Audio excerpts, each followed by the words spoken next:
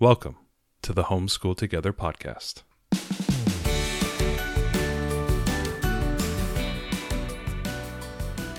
Where one working mom and a stay-at-home dad help you navigate the nuts and bolts of the growing and dynamic world of homeschooling. With a focus on early learners, like me. All the ins and outs of building and maintaining your homeschool life. Homeschool. Find out tips and tricks to make things like this easier. I'm reading. And ultimately, enjoy educating your kids. And what's that last thing? Have fun together. Did I do good, Daddy? Yeah, you did, sweetie. Good job. Hello and welcome back to Homeschool Together. Thanks so much for joining us. We are getting back from the Thanksgiving holiday and we jumped right into the flu season. Yeah, so known as Fluvember. The flu-apocalypse, as we are currently coming out of. We currently have 2 sick children, so we are surviving. Yeah, well, and you're still sounding pretty sniffly yourself. No, I'm getting more of that, Eddie Vedder baritone voice. Well, this is the reason why we're going to be a little bit slow in coming out with our next couple YouTube videos, because we are one take people for YouTube, because that's the time we have to do, and we can't get through it without coughing. Yes. So there we go. And we're currently snowed in, so we're recording this while we are snowed in with the flu and the last bottle of children's Tylenol that exists in our town, because I went to all the stores last night in the snow. Exists in the country. I think we have the last bottle ever. Oh my gosh. You couldn't even overnight in Amazon on that one. Right. If you can't overnight it from Amazon, I mean, really. Yeah. Anyway, thanks so much Yeah, I know. Thanks so much for joining us. If you have a chance, head down in the show notes. We're going to have a couple links, especially today. We're talking a little bit, probably I think for me, one of the more important things that I've learned in the last 6 or 7 months. So we'll have a couple links down in the show notes for you as well as links to our Gumroad store if you'd like to support the podcast. And thank you to all the new people, all the listeners. We know you're here because we just had another record month of downloads. Yeah, so we did. It was pretty exciting. It was very exciting. As we were hacking and having fevers, we were like, look at our downloads. Look at our numbers. They're doing so excited for November. Yeah, it was bad. Bad. But we appreciate all of you. So welcome if you're new. And this is really, I think, a very important episode today because, we actually had Ryan Billingsley was on last year from Dad's Suggestion. One of the things he said just resonated so much with us. So they're an unschooling family, and he said that their philosophy is if they could teach their kids to read, everything else is going to be fine. That was their number one goal, was that they just wanted to get their kids to read. And for us, since the start of our homeschooling journey, that has been our biggest goal too. I call it the chasm. I'm trying to get him across that chasm. Yeah, getting our daughter to read. We were kind of like, look, math, all the rest of it, it all has reading, right? We play games. We want her to be able to read. There's so many more things that she can enjoy and so many more topics she can learn about if she can read. You and I both love to read. If you've listened to our podcast, we have like over 2,000 books in this household. We have apps to catalog our books and all kinds of ways of organizing and tape for our books. And we have bookshelves in probably every room of our house. And I just told your mother that we were going to purchase another bookshelf. And she was like, do you really need another one? And I was like, yeah, no, we do. We really need another Mom, one. do you need more curio cabinets for your crystal pieces? Right. Do you need another vase? Do you need another vase? So we need another bookcase because we're continually getting more books and enjoying more books. And that's just, it is our family's love language is books. Yep. And so for us, getting our daughter to read has been just this huge project that you've been working on. Our daughter just turned 7. She's been working on this since she was just shy of 5. Yep. And this has been something we decided to go with All About Reading as our main reading curriculum, because we did a lot of research and we felt we tried Logic of English, and that was a little bit too complex even for us. And you're a writer and we both have upper level degrees, and we were like, what? When we started Logic of English, it just didn't work with our brain. So we thought, okay, we'll do All About Reading. And All About Reading, as a bonus, is what they recommend for readers who are dyslexic. Yep. They use All About Reading. So we were It's like, heavy phonics based. I mean, it's pretty much phonics based. Right. So we were like, this is great. We'll use All About Reading. And if she happens to be dyslexic, no problem, because we're using this anyway. So this was a great comprehensive reading tool, right? We chose Right Start Math because we felt like that was comprehensive for math. We chose this because we felt it was comprehensive for reading. And we thought, great, we're going to start out and everything is going to go great. And it didn't go as great as we wanted it to, even though our daughter is very excited. She wants to read. Yeah. We really struggled with it. And so you undertook it this year as your kind of personal mission to figure out, okay, I'm doing the curriculum and we don't want to change curriculums. This is a good curriculum. We like it. It's working. But we're not really It felt seeing like the progress and going across that chasm the way we wanted to. It felt like there was something missing. You know, when you're doing the All About Reading and you're reading to your children every day, you're doing this kind of a phonics program, whether you're doing Explode the Code, Logic of English, things like that, where you know, All About Reading, where you have a phonics-driven program, there is still this giant leap to go from, you know, the Batman tool belt of having all these sounds, right? I can just pull it out. Okay, that's an S, that's a S, oh, that's a T, that's a T, right? And you could see them do this kind of choppy nature of reading. And you think, oh, once they learn how to phonetically sound out the words, they'll just kind of blend together and they'll just start running with it, right? Right. And you just don't see that. And now we've heard the stories from some of our interviews, you know, where the kids just pick up reading and it's magic, right? Right. And our kid basically takes math that way. She does. Just picks up math. So we do understand that that's totally totally a legit thing. I totally grok it. It's just we have not. It hasn't happened for us. We haven't seen that on the reading side. And we've heard from a lot of other parents too that they have also struggled with teaching their children to read. So you wanted to get out there and look at some other research about how to get her to be reading fluently and starting to. Part of the problem about phonics when you sound out every letter is that you don't enjoy what you're reading enough. And when you don't enjoy it enough, it doesn't give them the intrinsic motivation to want to keep reading. So we were really having this struggle between, like, she was doing it, but she wasn't digging it. Well, and we were doing all the exercises in All About Reading, and none of this is a knock on All About Reading. Kind of the idea of what we're going to be talking about today with reading fluency and a lot of the tips and tricks. It's kind of like, you know, reading fluency or how I learned to teach my child to move past phonics, right? And phonics is like necessary, though. I mean, it's absolutely necessary. It's kind of it's the weird joke, you know, there's that tension in the learning community or in the teaching community where they say, well, adults read by sight reading, right? We don't sound words out. We just until we come across dinosaur names. Until we hit the dinosaur names. And then we're like, all right, really phonics. struggling, yeah. we're right in the middle of dinosaur names. Or if now. we're reading a Spanish word or something like that, we want to actually read it phonetically. And, you know, that's great. But then also, you know, they need to know how to sound out the word. So there's this tension between like phonics and sight words and, you know, which one should you focus on and this and that. So I totally understand, you know, you're trying to teach them how to sound out words, but then once you teach them all the sounds and you teach them how to blend the sounds and start to do this, we kind of want to just rush to the point where, okay, now you're reading like sight words. Now you're reading like the rest of us, right? And we want to kind of get you there. And that's the chasm, I think, is it's like, how do you get them across from being a phonics reader and having all the phonics tools to reading like a sight reader like we do, right? Like I can read, you know, pages and pages and pages without ever sounding out a single word.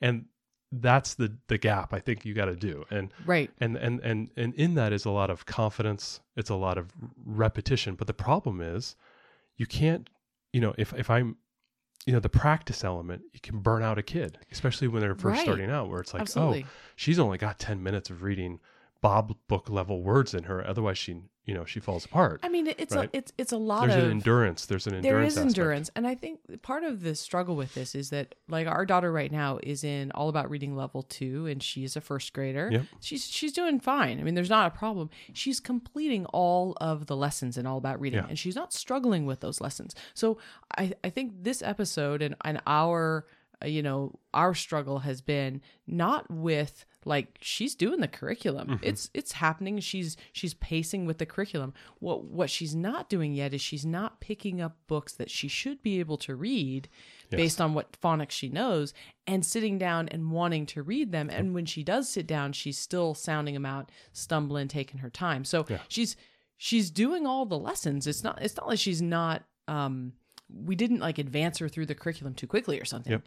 But we're not seeing like, oh, hey, you know, here's a level 1 reader book. You know all these words. You should be able to just sit down and read this. Exactly. And that's not really the case. It wasn't happening like that earlier this year. And this one we finished All About Reading level A.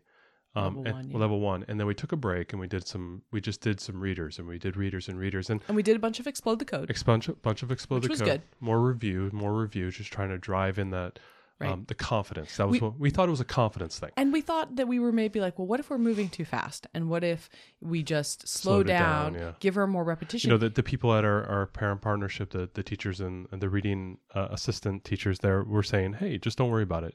They'll pick it up over she's time. She's going to pick it up when she picks up. And there's this balance, right, between challenge and mastery, right? Yep. So if you continue to challenge kids every time that they come around the bend, they master something, and you don't give them any time to sit in that mastery, and you just move them on to the next challenge, that can get kind of discouraging. So you don't want them to sit in that mastery so long that everything is easy and that they don't want to work.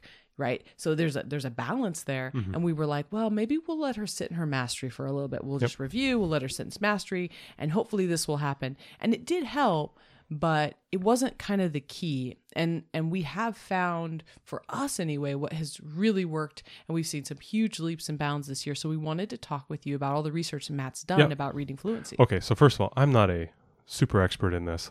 No, basically but we what wanted happened to share. in my effort to learn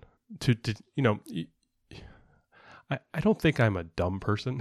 I may not be the smartest person. So. I'm definitely not the smartest person in this room right now. That's not true. But I felt like, come on, this is like basic reading. What are the? Everyone learns to read. Right? It's sort of like, when you're trying to teach your kid to learn to sleep, right? Like, okay, it's not like a secret handshake you have with a baby, right? It's like, what are the tricks? What are the, the tips? What are the things? And they're always the same type of things. And it's always... And it's a process, and eventually they get there. And so basically the funny thing is I went out and just said, okay, I'm going to Andy Weir's The Martian. I'm going to engineer this thing. Like, I know there's like, what was the characters in The Martian? Oh my gosh, Mark Watney. I'm going to engineer this thing. You're going to Watney it. I'm going to Watney it. And... because we're engineers, and that's how we think. Everything is a problem to be solved. And when the teachers told us at the Parent Partnership, just go with the flow, it'll happen. Our engineering brains went short circuit. Right. So, not that we don't try to go to the flow, but this is what you found, and it's been really helpful. Yeah. So basically, I first thing I found was there was a podcast. Everything starts with a podcast. The Science of Reading podcast, and I'll put a link to it in the show notes below. Specifically, I hit like episode 4. There's like 7 seasons now or whatever. I haven't gone through all of them yet. But the one that really caught my eye was when they had this guy named Tim Razinski came on and started talking about reading fluency. And it got me like totally hooked on what he was talking about, because a lot of it sounded very familiar in the sense that I played a lot of sports, growing up, and I'm about to embark to be Coach Matt in basketball. But it's gonna be adorable. So no, it's gonna be horrible. and so anyway, I saw what he was talking about, and it sounded like, oh, these are great techniques that you can do to drill, and this reminded me a lot of sports. Like, okay, to become a great shooter, you got to shoot. To be a great golfer, you need to hit golf balls on the range, right? You need to practice, and doing all the exercises, they were great, but I felt like I didn't have the right techniques in doing the drilling and doing the exercises with my daughter. Now, I was doing the ones that All About Reading was doing, and they do these as part of All About Reading, but I just didn't have the idea. I didn't realize that I needed to do more of those things as opposed to go to look for some other secret sauce. And what he talked about, basically, so he basically started talking about reading fluency. I was like, okay, so fluency, I printed out fluency strips. I said, okay, it's the What is a fluency strip? Just basically, for folks who don't know. A fluency strip is basically a string of words. It could be nonsensical in the sense that it doesn't really make any sense they're reading. The sentence doesn't make sense. But it also could make sense. And it depends. I have fluency strips that are both. And a lot of times they are very simple words, CVC words, maybe 4-letter CVC words.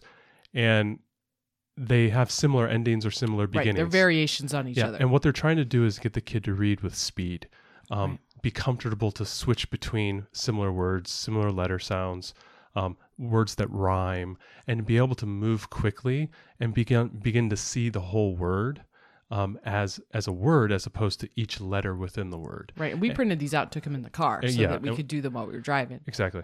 And so he was talking about reading fluency, and I was like, okay, so I've heard a lot about fluency strips, And I tried to put those into practice. Didn't really see a lot of great gains on those, but I was like, okay, the fluency is what I'm looking for. Is that idea of basically physically reading the text, right? But also comprehending that text. Right. We noticed this. Yeah. Our daughter would read through the stuff in All About Reading, Yeah. and she would technically read it correctly. But And you'd she- ask her what happened, and I she's have like, no idea. Right. She's looking at the pictures to tell her what happened. Exactly. And basically the key features when you do reading fluency in a good way, you have basically speed and accuracy. So you're not only reading fast, and the comprehension comes with that, but also you're reading accurately. It means you're reading the right words. Right. And you're doing that with speed. So some school districts, focus heavily on speed, and they just want the kids to read super fast.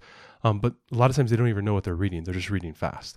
Some people focus on accuracy, and the kids don't read very fast and everything. And when they don't read very fast, then they Yeah. don't get the whole meaning. I mean, she wouldn't Yeah. get the whole meaning of a sentence, right? Because she's Exactly. reading so slowly. Yeah. By the time she gets to the end of the sentence, she's forgotten all the beginning words. Exactly. So, you have the speed. Speed's fine. We all understand how fast you read, right? The accuracy, there's a technical term that they use. It's called automaticity, where you're like a robot, right? How accurate can I be? Can I read that word correctly every single time? And you see this a lot of times with some of the simpler words when they're first starting off, like, and, or the, or can, or dad. Simple words that they've seen a bunch of times. They start to read those. That's when you start to see that they're seeing things as sight words as opposed to sounding them out. That's the automaticity. Like they're actually, they're not having to occupy their mind to read the words. They're able to move through and use basically these kind of low level details and just use an automatic response to read to it. And right there, that whole idea of speed and automaticity resonated with me with respect to sports, right? It's like, do the same drill over and over, and all of a sudden when you're in the game, you don't even think about it. Mm-hmm. Right? It's like, oh, I get the ball in the post, I make a quick move, I do a pump fake, and I go right to the basket. Didn't even have to think about it, right? Because I have practiced that move over and over again. Now you're doing it accurately And and now with I'm speed. with speed, and you can pull that analogy forward from, say, the practice court to sitting down and doing your lesson with your kids, and then all of a sudden they get a book that they've never seen before, and everything works. Right, so the speed and automaticity is there for them, and the experience is there that they can go ahead and run with that. The thing that Tim Raczynski found, or his wrinkle, he calls it the art of reading, he calls it the art of reading, and his fancy word is prosody, and it's the idea of performing the language, and the idea of performing or repeating it out in an act of enjoyment. And so the idea that you want to do is basically have the child enjoy what they're reading, right? A lot of times we just sit there and we just read the passage or whatnot, but there's no emotion in it. There's no connection. There's no excitement or enjoyment. And one of the things that Tim always likes to talk about, and we'll talk a little bit about some of the efforts, but he likes to bring in poems that are fun, that can be acted out, or little pieces of text or songs that they can sing, right, while reading, right? So that there's this enjoyment. I saw a guy on a YouTube video the other day that said, how many people have they've read a book more than 10 times in their life, and a bunch of people rose their hand. They said, could you recite me one page from that book? And nobody could do that, right? How many of you have a song that's your favorite song ever? Could you sing me those lyrics? And they all said, oh, absolutely. And they said, well, a song may have 280 words in a song, and you can recite it, verbatim, with the music and everything. There's 280 words on a page of text. Why could you not, recite that back to me? The magic there is in the performance. It's the enjoyment. It's the prosody. It's the art of the reading, and the fact that you can do a lot more with it. Rhyme. And the rhyming. The rhyming is hugely impactful. And we started using a book of nursery rhymes and things to go over, and we can link that in the show notes. Yes. The book that we bought, right? It's actually it's Tim's book. So okay, perfect. That was the one that we picked up. And so basically, Tim has a couple. In reading fluency, there's a bunch of techniques, and we'll start going through them here, but. I'll link a couple of Tim's books in here, and I'll link a couple of the podcasts that you can go and listen to. He's a really, really smart guy, really fun. He's been doing it for a long time. The first technique that he talked about is this idea of repeated reading. So where you take a text and you read it over and over again, and you do the same text over and over again. And we'll talk about how you can kind of sync all these up. You can do different things. But the first thing is the repeated reading. So you take a text, could be anything. Could be your the current short story in the All About Reading book. It could be a set of sentences that are in your All About Reading print-off. It could be a Bob book. It could be whatever you're using in that moment. It could be a poem. It could be a song. And we did some nursery rhymes. We did nursery rhymes as well. Yeah. So it doesn't have to be a specific type of thing. It could be anything that your learner enjoys, and then you use that as part of your repeated reading. One of the things that I like to do is I like to do the repeated readings on the short stories that are required in the All About Reading text. So every other chapter, every other lesson in the All About Reading is typically a short story, and it comes out of one of their readers. And we used to just read the short story, be done, move on. And that was a miss on my part. And this was something that I wish I would have known this beforehand, because I would have had my learner just continue to read this. Because once I felt like she read it, she did a pretty good job at it. I don't know if she's mastered it. I mean, we could do it a couple more times. It was a little. When she read it right. I mean, you're kind of like, well, okay, do it again. Exactly, right. I mean, why? You've accomplished the lesson, is what you're thinking. Right? Exactly, yeah. And so, doing the repeated readings, so each time they're more and more confident with the text. They know more words, they know the meaning of what they're reading, and they comprehend it. And this is kind of funny, because I've actually intuitively learned this back in high school when I was reading Shakespeare in my English class, in I think my senior year. And I realized that, if I can go and get a Cliff Notes version of the book, and I can read the act summary for that, whatever play it is, say it's Hamlet, and I read the first act summary in Cliff Notes, and then I read the synopsis of what is the meaning behind this thing, and then I go and actually read the text. I actually found like I enjoyed it more because I knew the meaning and I knew that comprehension, and I could attack the text because I've hit it a couple times already. I could take away that fear of reading, trying to comprehend and understand what's happening. I've already stripped away those two difficult ones, and now I can just enjoy. I see the same type of process here when it comes to doing repeated readings of texts. So when you're doing this now, are you having her just like, for each All About Reading story, do you do it like every other day, or like how often do you repeat? What's the nuts and bolts of that? So we actually do repeated readings in two different ways. So think of it as an array. I do repeated readings through the week. So we attack the story multiple times. But also, when we first attack the story, when we first see it, we read it multiple times that day. And that leads right into the next one, which is assisted reading. So basically, this is where... This has been huge for us. This has been huge, doing the repeated readings, but the assisted readings where I am reading it with her. So basically, the process is I read it, we read it, you read it. And that's what happens on the first day. So I read it, you read it. So this is the assisted reading. So this is where an adult reads along with the students. So I do it slightly faster than what the learner can do on their own. So I do just a little bit faster. Very often I have a pencil or a finger that I'm tracing along.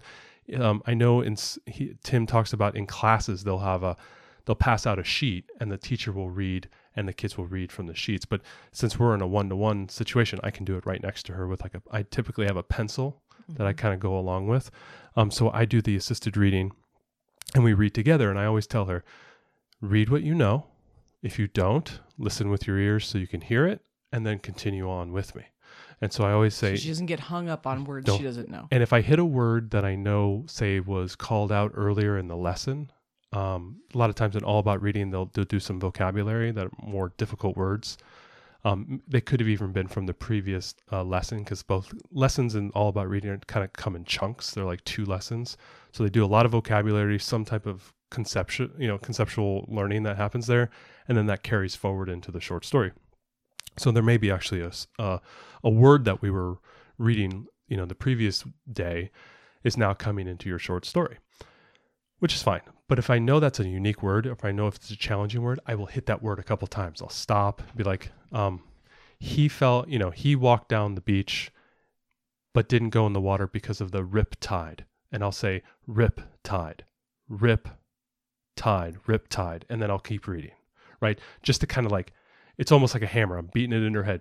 This is a tough word. Pay attention. Hit it a couple times with me. The first time she might not even say it, but then the second time I say it, the third time I say it, all of a sudden I hear her saying the word with me, and she's following along with the pencil. So she's seeing the word, she's getting comfortable with that word. And I think that this assisted reading has really taken away some of the anxiety and fear with reading, because the first time that you sit down and open a new book, you're going to read it. Yep. And so she just has to sit back and listen and enjoy the story. And then the next time, she's getting to participate as much as she feels comfortable and that she knows without, our daughter definitely gets some performance anxiety having to just read on her own. And so that second read through, she's getting to kind of, follow along with you. She's getting to step in without any fear of, performing and missing something. There's none of that. But it's also then not only do you would think, because I'm stripping away and making it a little bit easier, because we're doing this, they call it also choral reading, where you're kind of reading choral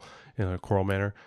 It's not only that I'm taking away that anxiety, I'm giving her the confidence to then read. Right. When she reads that last time, it is really pretty amazing, because she it's not that she gets every word right away, right? No. She still sounds some things out and all of that, but she doesn't get discouraged the way that I used to see her. We used to see her, and we're not talking about like, last year. We're talking like 6 months ago. She would get discouraged before we started this. And so I guess this is good to say at some point here, is we have been doing this for about 6 months, and we've waited to do this podcast because we weren't sure, like, if we wanted the proof to be in the pudding, and we've really seen such a good change. So that this is this year and the things that we've seen after doing these techniques. And then leading into it, just beyond that, you get into what is known as echo reading. And this is where a teacher reads a phrase of words and the student then echoes them back.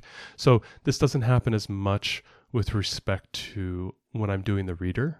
But a lot of times it happens when I am doing like shorter sentences that are a little bit more difficult.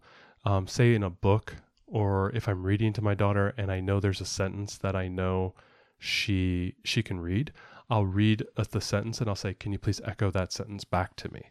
And so she listens and then repeats back. Sometimes I do this with our curriculum as well, where there's a little bit more of a challenging series of words. She will then do that echoing back. I also like to do echo reading. This is the third topic, is the echo reading. That I like to do it when there's a series of words that have kind of a cadence and everything, and like dialogue or something of that nature. Or I'll ask her, how would, we're reading the second graphic novel of the Dragonettes, or the Wings of Fire series. And I say, well, how do you think Queen Coral would say this line? She goes, what line? And I'll say, don't touch my egg, blah, blah, blah. And I go, is that how you imagine her saying it? No, I imagine her saying it like this, and so you can do some fun echo reading. And I said, can you see where she says that right here? Can you read it? So read it like Queen Coral would. And she goes, okay, I don't touch my eggs, blah, blah, whatever it is, right? Right. And she's starting to perform it. Starting to do that performance. So you have this repeated reading, choral reading, or kind of a group reading, echo reading. And then that finally gets into the one of the final ones is kind of chunking. And so when I'm starting to do the echo reading is a great introduction into chunk reading, because it's kind of funny. There's a third step beyond phonics, sight reading, and then it's chunk reading. Because the way we read, you and I read, is we read 3 or 4 words at a time. Right. Because I can read a sentence, look up, and continue to read that sentence and look down, and because I can read to my daughter and see how she's reacting, and never lose the cadence of what I'm reading, because I'm reading chunks of words. Yeah. And so when I'm doing the repeated reading and then the choral reading, once I've kind of mastered the echo reading, I kind of remove that and I slot in the chunking reading, where I start to read in a cadence. I think I read once that like all of Abraham Lincoln's speeches can be read in like a 3 or 4 word cadence. Like he wrote in that kind of like pulsing manner, and it's very compelling in the way he wrote his speeches. When you read in that kind of that chunking manner, you can kind of feel like there's a heartbeat with respect to your reading. I try to start doing that when I do my echo reading, or my first read to my daughter. I'm trying to read in kind of that pulse, where I'm trying to teach her how to manage her breath, manage the words, and then keep moving forward. Especially when it comes to things like dialogue, which is really a spoken thing. You got to have a good pacing there. So they have this idea called chunking reading. So that's where you just take a sentence and you read it in chunks. Now AAR does this. They give you these print off sheets or part of their binders where they say there's a 10-word sentence. They'll have you read the first three words. Then the next line is the first 3 words plus the next 3 words. And then the next line is those 6 words plus the last 4, right? And so you can chunk read those sentences. So that's another way to do that. But also that chunk reading is a way to get the cadence to repeatedly read the same word over and over and have that confidence so you don't have to sound out those words. I found this to be very helpful to her. I wish AAR had more of this in their books. They tend to have 4 or 5 of them per main lesson. I wish they had 10 or 20 of them because they're really, really helpful. We didn't really understand, and she was just reading the final sentence. She was like, oh, I can read all of this. I don't have to read this in 3 words and then 5 words and then 7. And now that we understand the principle of it, it's like, no, read this in chunks. So that by the time she gets to the end, she's reading it very confidently with good understanding. Well, and it's kind of funny when you do chunk reading, you're almost kind of incorporating a little bit of echo reading because they're hearing what they're saying. They're hearing it multiple times, right? And they're doing the repeated reading at the same time, right? So they're, they do that same thing 3 or 4 times. So I think a lot of these techniques sounds like they really stack upon one another. They do. They really do stack. And out of these methods, you can really pick and choose which ones you think, works best for you. But you'll kind of blend all of them into a certain technique that works best for your kid. And that's kind of what I did. And we'll talk a little bit about that at the end. But basically, so at the end, chunk reading becomes basically a memorization game. It allows you to start to read those words as if they're sight words. And that's kind of that bridge to give them that experience of doing what, one of the things I always heard about in sports we always did is a team that doesn't practice winning doesn't know how to win. One of the things I always heard is some football teams will practice a 4th and goal play with 2 seconds to go. And if they get it in, the whole team celebrates like they just won the Super Bowl, right? And you gotta practice winning so that you have it in your mind that you can do those things. Right. And so when you do these type of things with reading, the chunk reading, the echo reading, the repeated reading, the core reading, they're starting to do the techniques and the actions that you want them to do eventually, which is just read the words, right? Like sight word reading. Have that confidence. Just do it, right? You have all the tools you want, but they just don't have the confidence. They don't have the experience. What I like about all these methods here is that it removes a lot of the risk, the fear, the anxiety that the kids end up having that kind of hold them back from really doing the thing they know they can do. That maybe those kids who pick up reading really well, they have that confidence. They just run right into it.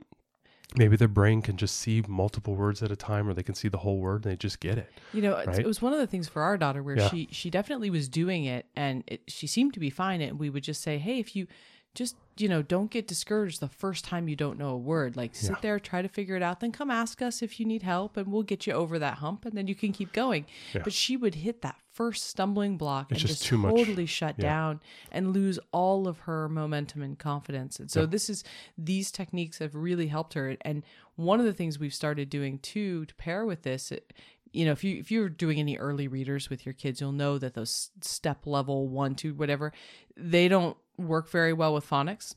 No. They're not very decodable, and you will find some crazy words in what would be considered a level 1 book. And that's because they're meant to start, inferring from the picture and kind of sight, read and kind of figure out words. And so that's really hard when you have a kid who's phonics based and they're trying to, add them all up. So one of the things that we've started doing is getting those early books, but getting books that rhyme. Mm-hmm. And I've really seen a big improvement in her individual desire to go out and read based on knowing that it rhymes, gives her little clues as to, and I think she sees that confidence. And every time she makes the rhyme, she's like, yeah. It's in the Dragons of Fire graphic novel, the first one, there's a prophecy and it's all rhyming. Yeah. And so she was reading it and she was so excited. Every time she did the rhyme, I could see her in her brain going, cha-ching, cha-ching. Like, I got it. I know I got it because it rhymed, right? Exactly. And so, well, that's a perfect lead in. So we've talked about the repeated readings, the choral reading, the echo reading, the chunk reading. And now you get into the thing that Tim talks about a lot, which is the prosody, and getting into that performance aspect, or in essence, using poems and songs, things that rhyme or things that have kind of a natural rhythm embedded within them, and use them to help guide your pacing and to help to guide the confidence of the reader, because they can kind of anticipate, right? The kids are smart. Like, they can anticipate, they constantly want to guess what that next word is from the context. And sometimes you're like, oh, I know you guessed that word, and you guessed correctly, because 2 words later, instead of reading context, you read like, I don't know, some crazy word, right? Like, you didn't even get close, because you were trying to guess what that word was. But things like poems and songs and rhyming books can allow them to know that whole mess of words that they have in their head that they know, go, oh, that's probably strong because the one before that was wrong, and it rhymes, and I can kind of guess what that word is. So Tim loves to use poems and songs, and this gets into that prosody, the art of reading, the act of experiencing and having fun and performing those type of things. And she loves to perform now. She does. Loves to say, oh, come sit with me while I read this, or here's the poem that I've got. Let me call grandma and read this to her. Yep. And she really loves that aspect of it. It's not just the performance, but a lot of times with certain things, there's inflection in the voice. Like, so if you're reading a poem, you can, like one of them, what was the one I don't remember the name of the poem, but she read it as if she was Dracula. Do you remember that? Oh yes, that's right. Yeah. It was like a really innocent nursery rhyme, and she read it like Dracula. Yeah, it was very funny. But she had an absolute blast doing it, because she could loves doing voices. Pretend to have the voice, and she had the inflection, and she was performing. And as part of using poems and songs, you can start to add in the ability to memorize and recall, because you can know what's coming up. And so they have the text in front of them and they're reading it, but if they drop a word, they can look down real quick and, oh yes, I know what that word is, and they can carry on and move forward. Using poems and songs with all the other techniques that we just talked about is a great way to add the fun and enjoyment and the experience of reading to learner. As what you said is like, oh, you can record a video and send that to grandma, or you can perform that in front of your friend, or whatever it might be. The act of performing. I think Tim used to talk about how some of the students the parents would come in to the class and they'd have to then perform a speech or a poem or some piece of text, and the parents would be surprised, like, oh my God, my kid memorized that. The act of memorizing, as I said, my analogy earlier, it's like it's easier to memorize a song than it is to memorize a page of text. Adding that into plays and poems and songs and using things that are exciting can not only engage the reader, but also engage the mind into understanding what they're reading and using that to enhance their ability to read. Mm-hmm. Then the final one, just kind of an extension off of that, is using plays, pulling in famous plays, pulling in famous dialogue, maybe from a movie that they love. Yeah, we started doing movie dialogue with her, and it's been very fun. I mean, think about it. What's the if you remember back, what is a lot of people's favorite things to do is to quote movies and to quote, some people can, I don't know about the ladies, but I know a lot of guys can communicate via quotes in movies, and we will immediately know what movie you're talking about, what character you're talking about. I can quote Dumb and Dumber clips all the time. Ugh. I know she doesn't love it. Hey guys, take a knee. No. Dumb and Dumber is a Desert Island 5 movie from Mr. Matt. Gosh. Desert Island 5. I could watch it anytime you want. Anyway. Anyway. We are living proof that you do not have to share all sense of humor. Don't have to share any sense of humor. You don't have to share. You don't have to share it exactly to have a good marriage. Exactly. Because, oh my gosh, that's the stupidest movie that's ever existed. Yes. It tickles my funny bone. I don't know what it is. I don't know what it is. But it's been fun. We've been using like Harry Potter quotes for our daughter because she really loves Harry Potter. And so that's been a really fun one for her. Another way to do it as well is to tell funny jokes or dad jokes or type of puns and things of that nature. So knock jokes. Our daughter loves the knock joke. What's the great joke right now that both of our kids know? At the library, I gave a talk about dried grapes. Someone say I was raised in awareness. That's adorable. Come on, that's pretty adorable. That's like a classic. That's classic. Anyway, I stole that off of a TikTok YouTube short channel, and I'll go ahead and put that in the show notes. So, I got to give credit where credit's due. That's not my joke. But anyway, like using plays, using dad jokes, using funny jokes, those are all great ways to kind of, enhance the experience, enhance that memory, and bring larger text to life. So, telling a complex joke like that is way more it can be way more difficult, way more challenging than, say, reading an early reader, right? Because it kind of combines a lot of things where you may have some complicated language, but also you may have some slight comedic pauses or whatever it might be, or even in the performance of, a famous, play, right? Like you imagine someone getting up there and doing the Mark Antony speech from Julius Caesar, Romans lend me your ears, right? Brutus was an honorable man. I'm starting to think that Brutus was not an honorable man. But anyway, so, if you can do famous things like that, and it kind of brings that memory.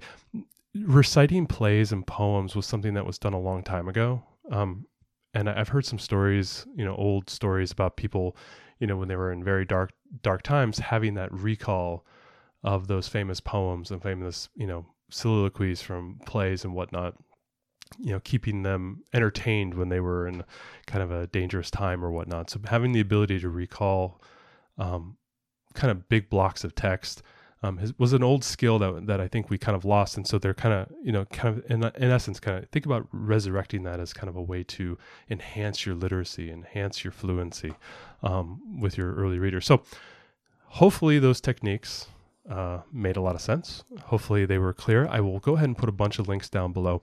But basically, I want to just give you what's Matt's method. So what have I been doing? How do I incorporate all of these? So basically, for any new text or any short story for the last 4 or 5 months, nearly every day, I do the following thing with my daughter. Whether it's a day where we're doing some conceptual learning, I'll have her read a little bit of a short story. If it's the short story lesson and we have a short story to do, then she'll just read that short story. But basically, I always tell my daughter, I go, okay, I'm going to read, we're going to read, and then you're going to read, right? Very simply, I do the reading. That adds in the chunking. I do a lot of chunking for the difficult words. I do the repeated reading, and I do the echoed reading. Echoed reading actually is the next one. When we read, we do a lot of echo reading. I repeat those words a couple times to get her past those difficult words, and then she reads it. Now, that'll be the third time she'll have heard that story. When she jumps into the text, she may slow down a little bit, but I notice that she's able to progress all the way through. She understands what's happening in the story. She's heard the words before. She's able to recall that complex word. When she gets stuck on that word, like riptide or whatever it might be, if she had some compound word that she needed to learn, she's able to recall that quickly because, it's in the forefront of her mind. And she has the confidence to get to the end. Now, this is where the rubber hits the road. You may think, you're just reading it 3 times, so she's just memorizing what she's reading. I'm not reading 1 page at a time. I will read the entire story, which may be 10 pages. So there's no way that she's memorizing on the second pass what's on page 10. There's absolutely no way she's doing that. There's no way. Right. And I know she's not memorizing it because on the following day, we come back to that short story. I don't do those techniques again. I don't do the repeated reading. We don't do the choral reading. She does the reading. So she's approaching the text without me doing the multiple readings or the repeated reading. And she's approaching it as if she's, finding a new text. She'll have to pull back from her memory what she read yesterday. She reads a tad bit slower, but she gets all the way through it. And very rarely does she run into any sticky points where she normally would have kind of shut down before. Mm-hmm. I then do that again the following day and maybe one more time where I kind of carry those short stories forward. So she's reading, she'll end up, between her and I and her, we may read that short story 5 or 6 times. And I find by the final time that she's able to just read it like it's no big deal. And we're not finding through this method either that she's getting bored of the things because I think it's because she's enjoying the confidence of the mastery of being able to do it, that it's not like, I don't want to read that for the 5th or 6th time, right? We're not hearing that from her. She's enjoying that she can do it and she can do it well. Well, and the funny thing is now I'm asking her to read things that are on cards, like we're playing games, read things at the store, I see a lot of that anxiety is now gone after doing this for about 4 or 5 months, having these techniques put into place and really focusing on them a lot. I find that a lot of that's gone. And now, if she does do any pushback, she's like, oh, I don't know. I said, well, why don't you give it a try and let's see what happens? And she goes, okay. And she just starts. And you're like, okay, well, that wasn't too hard, was it? You know, Right. like She wouldn't do that before. She wouldn't have done it would before. Not have, She just said, attempted new I'm not things. going to do it. You know, I'm She'd be just, afraid. I'd be too afraid. Right.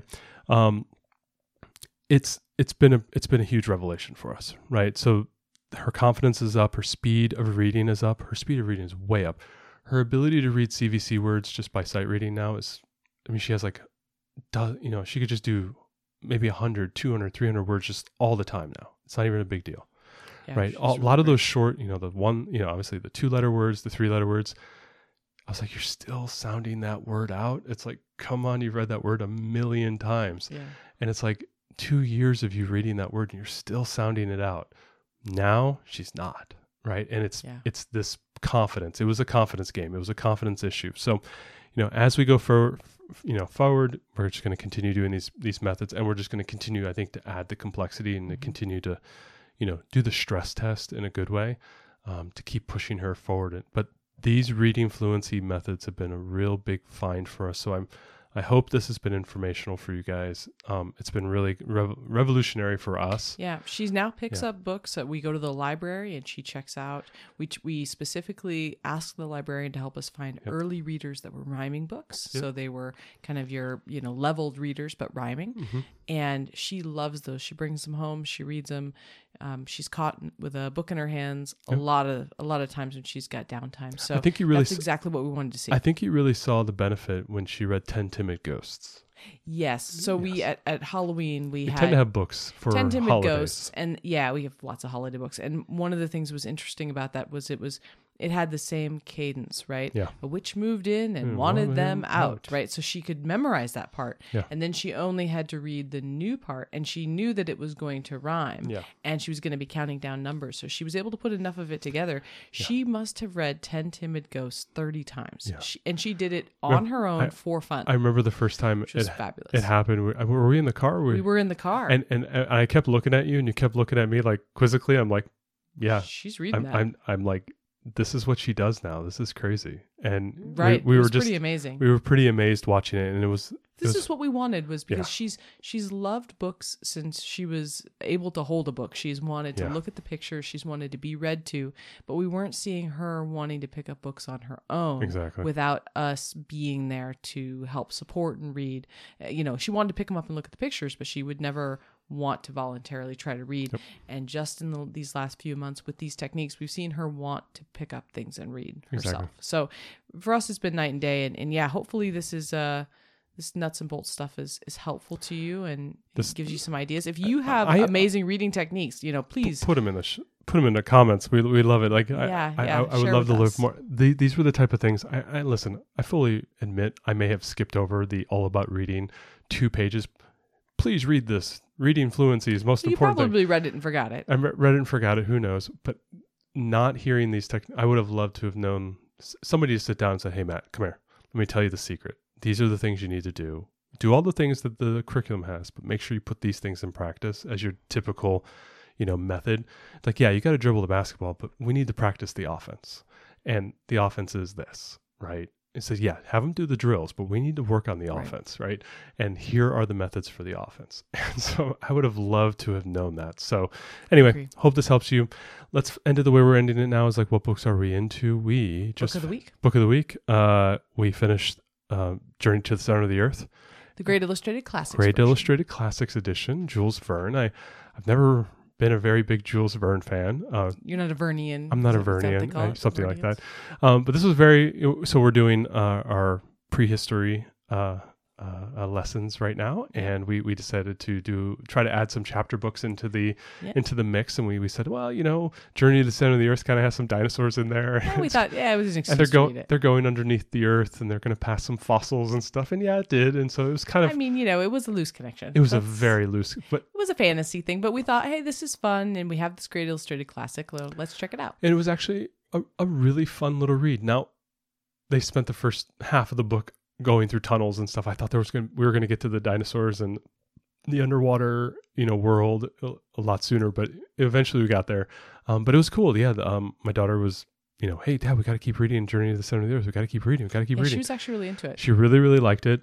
She enjoyed it. And what's really cool about those great illustrated classics, there we got a lot of the hardcover versions of them, and we can admit thrifting. You can always see them. They're the white bound books. They stand out a lot. The red lettering. Yeah, the red lettering. So they just stand out. So you can pick them off really quickly if you see them.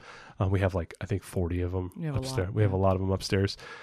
I'm currently reading the Christmas Carol Great Illustrated Classics right now. You're doing the Christmas Carol one? Yeah, I think our youngest has 20,000 Leagues Under the Sea. So in her room right now, she's been looking through those. Every single page, well, basically every spread has an image, and it's really, really fun. So they're black and white, but they're engaging enough. Absolutely, and you can read them pretty quick, and they're essentially an abridged version of the story. Thank God, some of the stories that need to be abridged there, but it was really good. She loved it. She wanted to look at the pictures all the time, and the chapters were pretty short. It took about, I don't know, less than 2 hours to read, so it was a great little sit. And we enjoyed it. And so we just wanted to recommend pick up your Great Illustrated Classics at your local Goodwill.